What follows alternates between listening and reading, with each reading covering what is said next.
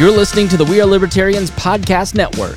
Find all of our shows at wearelibertarians.com. Welcome to the We Are Libertarians 2020 Libertarian Candidate Interviews.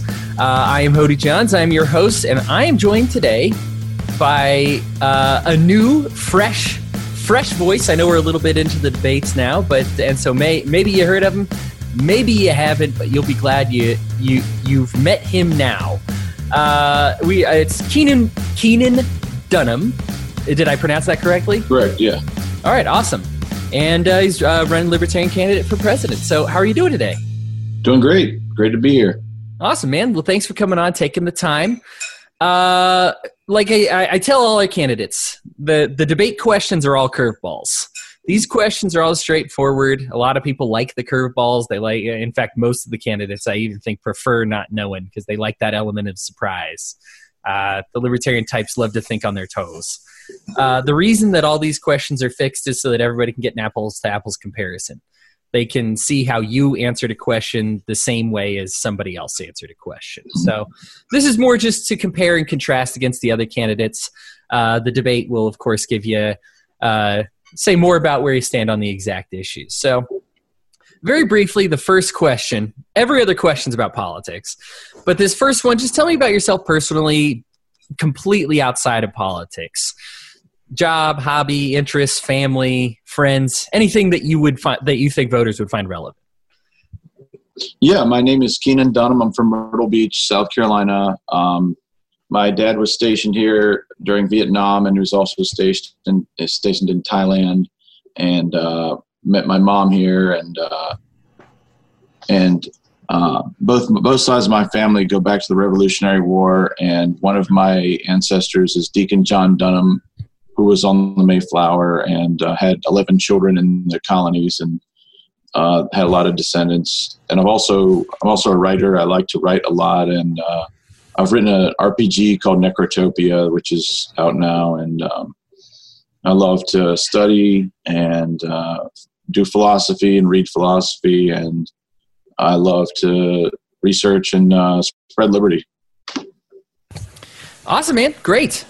So let's get into, I guess, the semi-politics. Now, I find that almost nobody...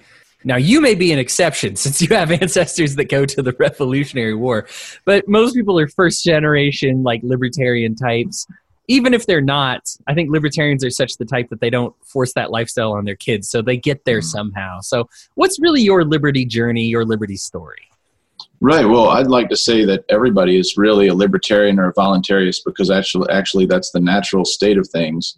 And what we're doing is we're bringing back the government and the society back to the norm, which is you control your life and you determine your destiny. And I guess as far as my journey in my life, by 2012, I was really disillusioned with Barack Obama and the Democrat Party. And I had worked in politics before that, and I just started watching Ron Paul a lot and studying on my own, and like Murray Rothbard and others. And then I decided in 2013 I was going to start studying for and ran for president. I'd already done presidential campaigns before with Dennis Kucinich when I was a Democrat in 2004. But I became a libertarian in 2013 and ran for president in 2016.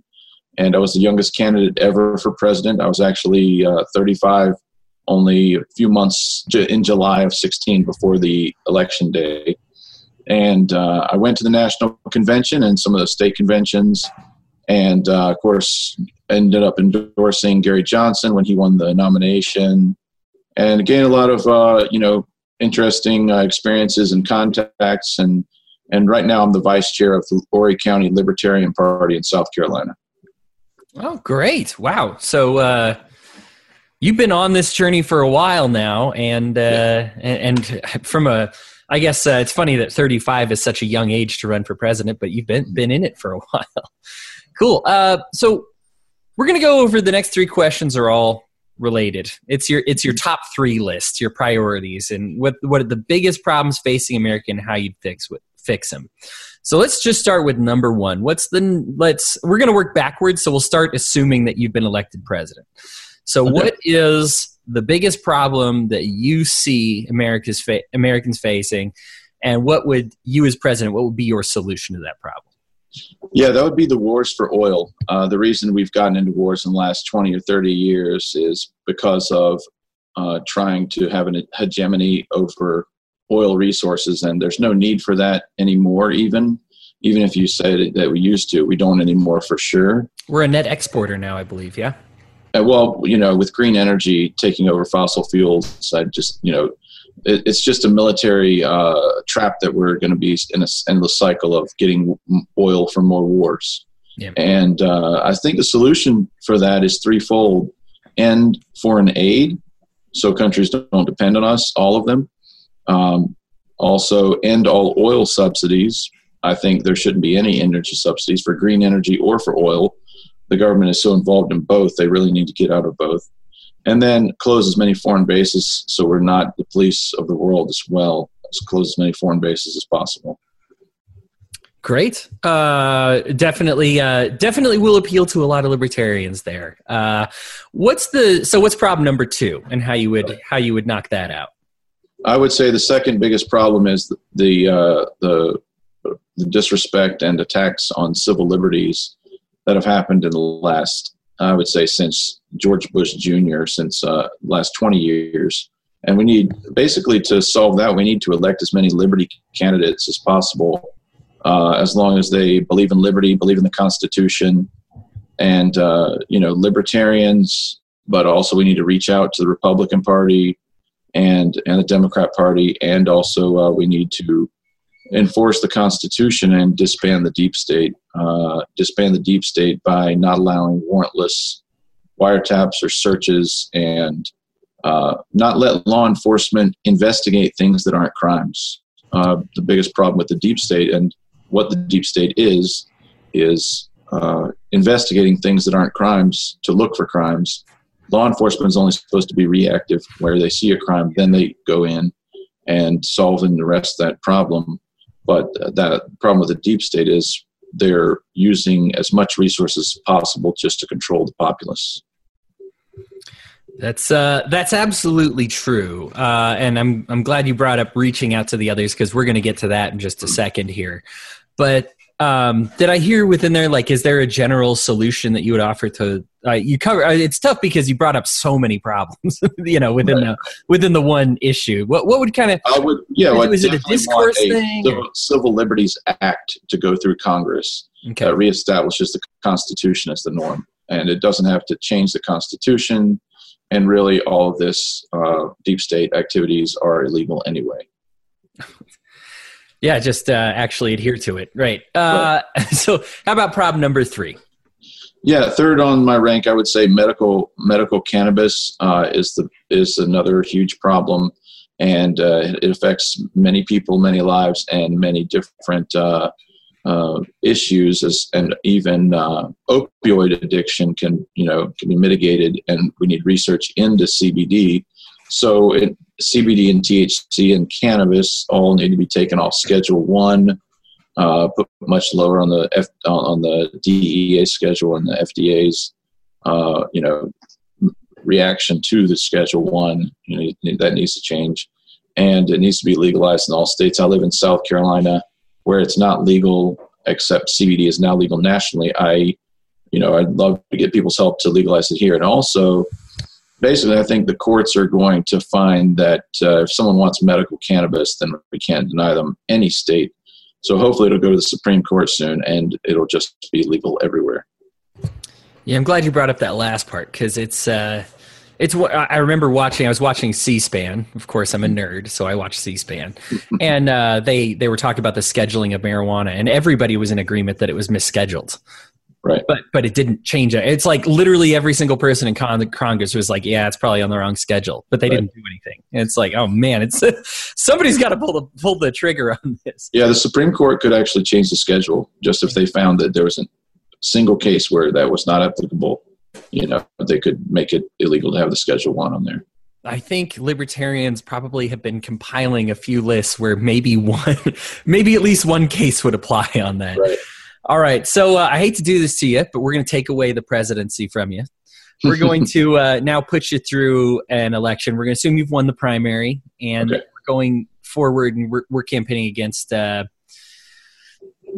Republican, the Democrat, Green Party, all that business. So my biggest concern with that election is really the appeal and how we get through on these general elections. We had a great opportunity a few years ago, got 3.8%, which some people were like, oh, it's an unprecedented success. And then others were like, man, 3.8% against Trump and Hillary, I feel like we could do better. So I'm kind of screening and asking the candidates for how they would improve on appealing to more Americans. So we're just going to go through the list, both the social liberals, conservatives, as well as the economic liberals and conservatives, and your appeal to them. So what is for social liberals, that are really concerned about equality, they are concerned about, especially you see abortion, especially nowadays, they're looking at attacks on women's rights. And in some cases, while they have some successes, they do see legislation, even in this last couple of weeks, challenging both of those that are making them go away. What is your appeal to the social liberals in that case? Well, I think I have a good appeal with anybody after they look at my website and they look at my stance on liberty. I want liberty to be the focus of my campaign. And also the non-aggression principle is really, where there's no victim, there's no crime. And that's pretty much the lens where the lens that I look a lot of things through. So, after you get through all of my presidential plans, which I want to rapidly increase the economy by legalizing cannabis, gambling, blockchains and Bitcoin, and also eliminating the federal income tax, just unleash the economy. As far as social liberals, I do support the Civil Rights Act expanded for transgenders as well. And as far as abortion, my personal, in my personal life, I'm pro-life, but I understand that other people, either through a circumstance or by a choice, they want to have abortion. And I have no problem with during a pregnancy, early term abortions, but we should definitely seek to make those early and look at other avenues all the time as well. So I am a person who compromises on a lot of issues, and definitely with abortion, I would compromise and hear all sides of the platform on that one. Yeah, for sure. So now let's talk about the social conservatives, and you kind of touched on that. This is the latter side. This is we witness what's happening in New York with the late term abortions. I think everybody's seen a few of those pictures, and they are, and right. Perhaps even videos. They're graphic, they're gross, they're horrifying. You have, I know for me personally, I see churches' rights are under attack. Not being able to display a cross that can be seen from a international highway, something like that. We know what we're talking about when we're talking about social conservatives. I know immigration plays a lot into this. How would you appeal to them? I believe it as a president, it's my job to uphold the Constitution, and we already have freedom of religion and freedom of speech. And then I believe that should protect our religious rights and our expression of those rights. And it all falls down to private property. If someone has a beef that you're using religion on public property that they're a part of, you might have to not display the Ten Commandments on a public building where people are offended, unfortunately. But, things like after-birth abortion, I'm totally against that, infanticide. Mm-hmm. And I want to have those avenues like adoption available for everybody, but then we also should extend those to transgenders and gays for adoption as well, with an equal right for that. So it's all about everybody compromising and not taking the complete dichotomous approach where you can never work with someone who isn't waving your flag, basically. Right. No, I think that's an excellent point. We have two sides that are both being discriminated against. And the false, I guess, argument that we're having is which side should be discriminated against more, as opposed to saying, man, like, let's, I think we can do right by both the pro-life crowd and the transgender community by fixing. It's not a yes or no question. It's all complex issues. I think every issue that a presidential candidate is going to deal with is a complex issue, and they should take it as a complex issue and not just say, I'm going to wave my liberal or my conservative wand and it all goes away, you know? Right. So let's talk about economy now. Now you got the economic liberals. They see the 1% is getting more and more wealthy. The poor getting more poor. That gap is widening. They see a lot of wage gap issues between, within genders, within races, a lot of those economic issues. How would you appeal to somebody that already has a Democrat on the ballot? Why would you be the better option for them? Well, actually, I believe we need to get rid of the state controlling all those things. And if they would look, from my point of view, as seeing that the government is never going to be able to manage any of those things correctly. Just being a bureaucrat doesn't give you expertise in any of those. And then it's your life anyway. So what we need to do is, with things like Medicare, we need to have private savings accounts for Medicare and for Social Security, and then get rid of the personal income tax to allow growth and choice. And we already have the best medical industry in the world, and it's growing. And we need to compete to bring doctors here, and we still need to make it competitive for them making money, and also for education. Although I would like to work on student debt, I think we should have a cap at 10 years for paying off loans, not indefinite, for at least the federal student loans. That would help a lot of people going into the medical field. And I've also looked at the first loans to forgive would be doctors and first responders, if you're going to start forgiving student loans. And then that's also a field where people go back to school for more specialization and more skills, so we can increase our medical field by forgiving student loans. Go. And then let's look at the other side. Those economic conservatives, They, of all people, have witnessed government just getting bigger and bigger and bigger. They see everyone's wages across the map not keeping up with inflation. When they've got a Republican on the ballot, most likely Trump, possibly somebody primaries against them, but most likely Trump. Why would they vote for your economic plan as opposed to the one that the president's putting forward? Well, let's just talk about Trump directly. And he is not someone who's going to change the system itself as far as the economic system. He is still in the fossil fuels and subsidies mode. And you can also see that because he's doing all these tariffs, he's protective of industry, but he's not unleashing it like I would, which would be close the Federal Reserve, end the income tax, make Social Security and Medicare optional savings accounts. And, I have no problem having a legal immigration border, and we need to end the welfare state and have photo ID workers visas and allow as many people in the country as want, but they're not going to take all the welfare when they come in. They need to have IDs that show that they can't vote until they're citizens. They can't get welfare until they're citizens, but they'll have to pay the sales taxes or whatever taxes are going around, and they'll have the photo ID work visas so we know who they are, and if they're committing a crime, then they can be deported. Right. All right, so I hate to even take this away from you, but now let's try to get you through a nomination process, especially with the Libertarian Party.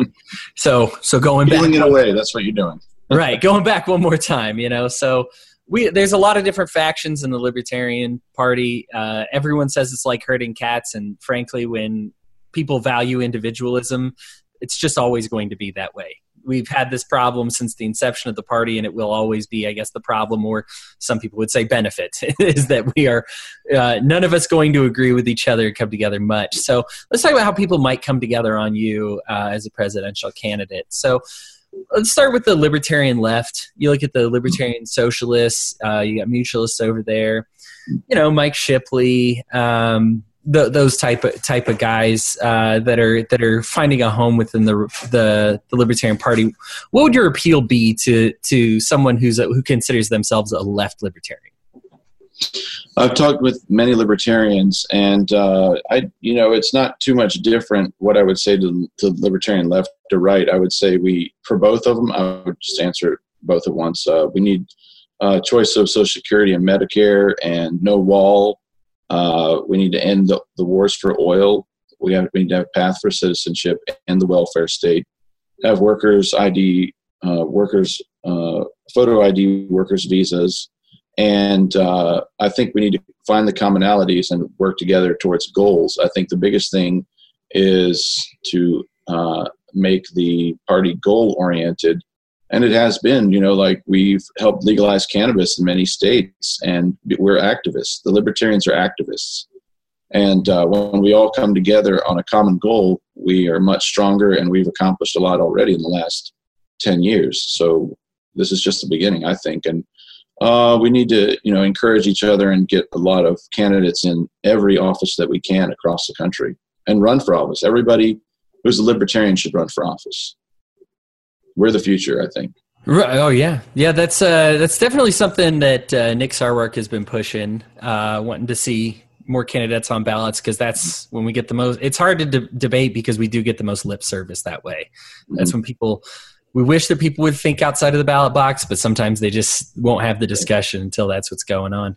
Right. So let's flip to the other side. Let's talk about those right libertarians. You've got the ANCAPs, the Mises Institute, Michael Heiss, the right guys. Some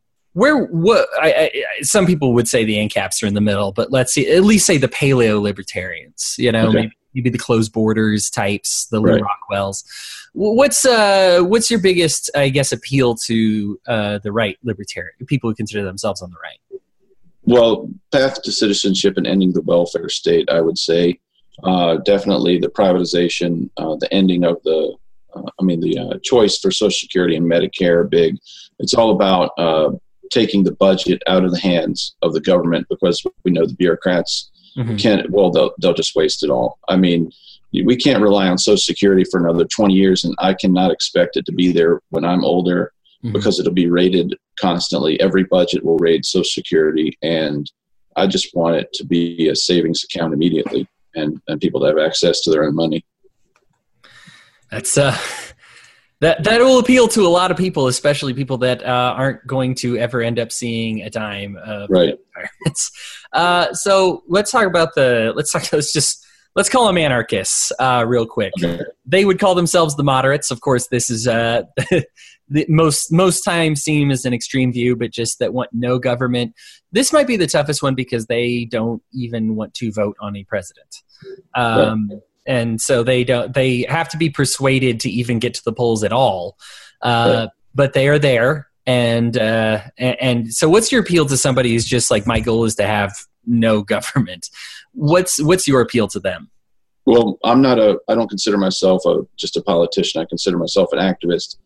And I say, well, if we find a common goal, let's work on it. Even if you're not going to participate in elections, you want to legalize cannabis, let's use every means necessary. And that's why I run for office, because it is a means that's real, and it's there, and it does cause change. And if we got a certain threshold, 5% or 10% or 15%, we'd be in national debates for the presidential elections continuing. We'd have primaries where we'd get national press exposure, and it's important to go for those goals.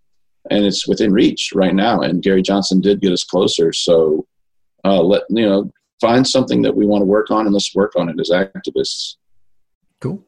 All right. And then let's talk about the other end, I guess, the big government libertarian minarchists, right? The guys who say, some government's okay, we want small government, we think we need defense, kind of the bare minimums.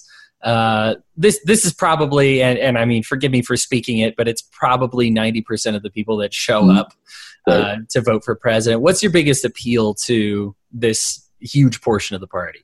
I think it's all about the budget. We need to take as much out of the government's hands as possible and let industry and ourselves control the future of America.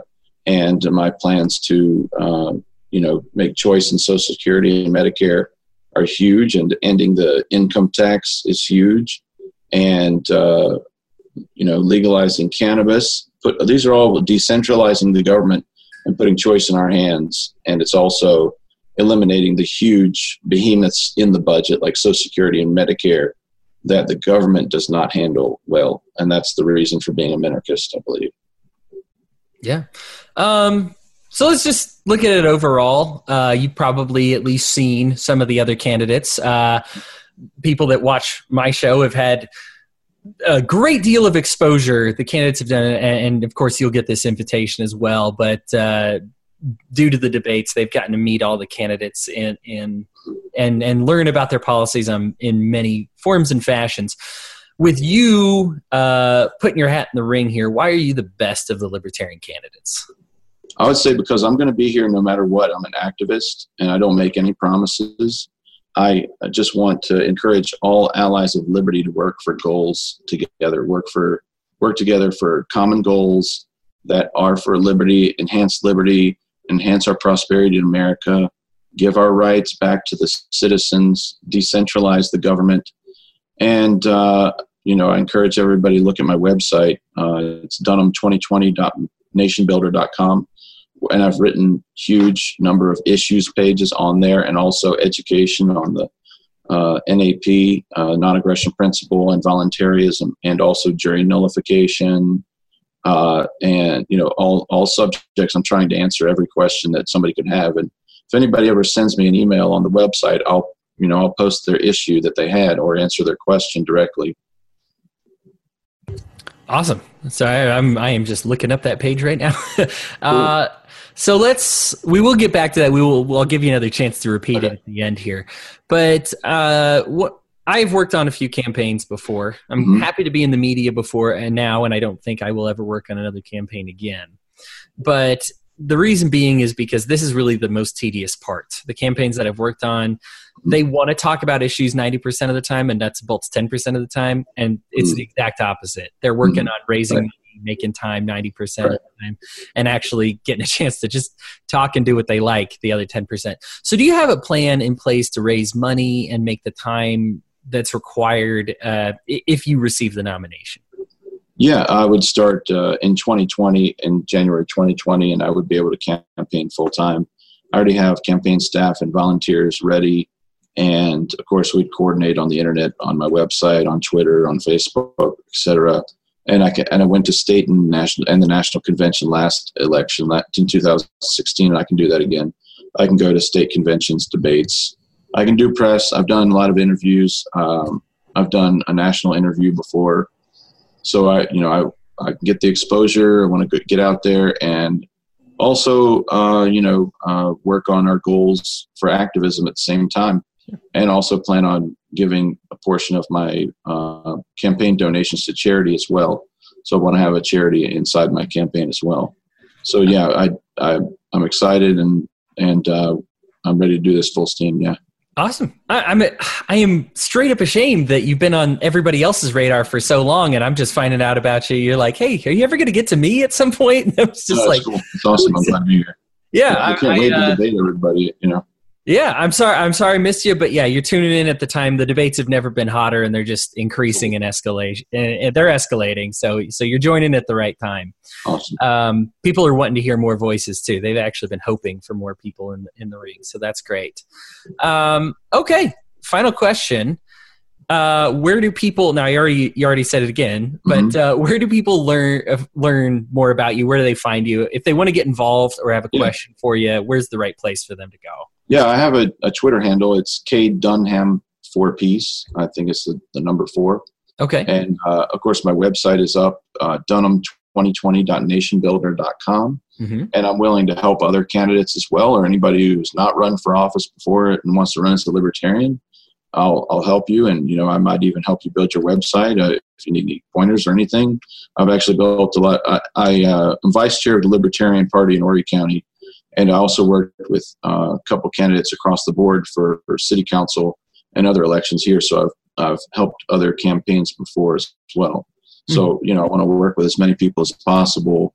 And we have goals, and let's spread liberty. And the website is dunham2020.nationbuilder.com. I'm on it right now, and along the top is something that says space colonization. So if that's not incentive to get you a visit, just to read that alone, guys, it's worth a visit. So dunham2020.nationbuilder.com. Keenan, I appreciate you taking the time. I really look forward to getting you on that debate stage with the other candidates. I'm going to throw this in the feed, and we'll get you. We're Libertarians has never been hotter than right now, but we'll absolutely get you in before the next debate, so people will have had this chance to hear you, and then we'll get a chance to see you. But I'll give you all the information after that. Other than that, thank you so much for taking the time and contacting me and making this happen. Yeah, awesome. Thank you for having me. It was great. All right. Anytime. Everybody, thanks for tuning in. Appreciate your Patreon support and giving me the opportunity to meet candidates like this. Until next time, keep fueling the fires of liberty.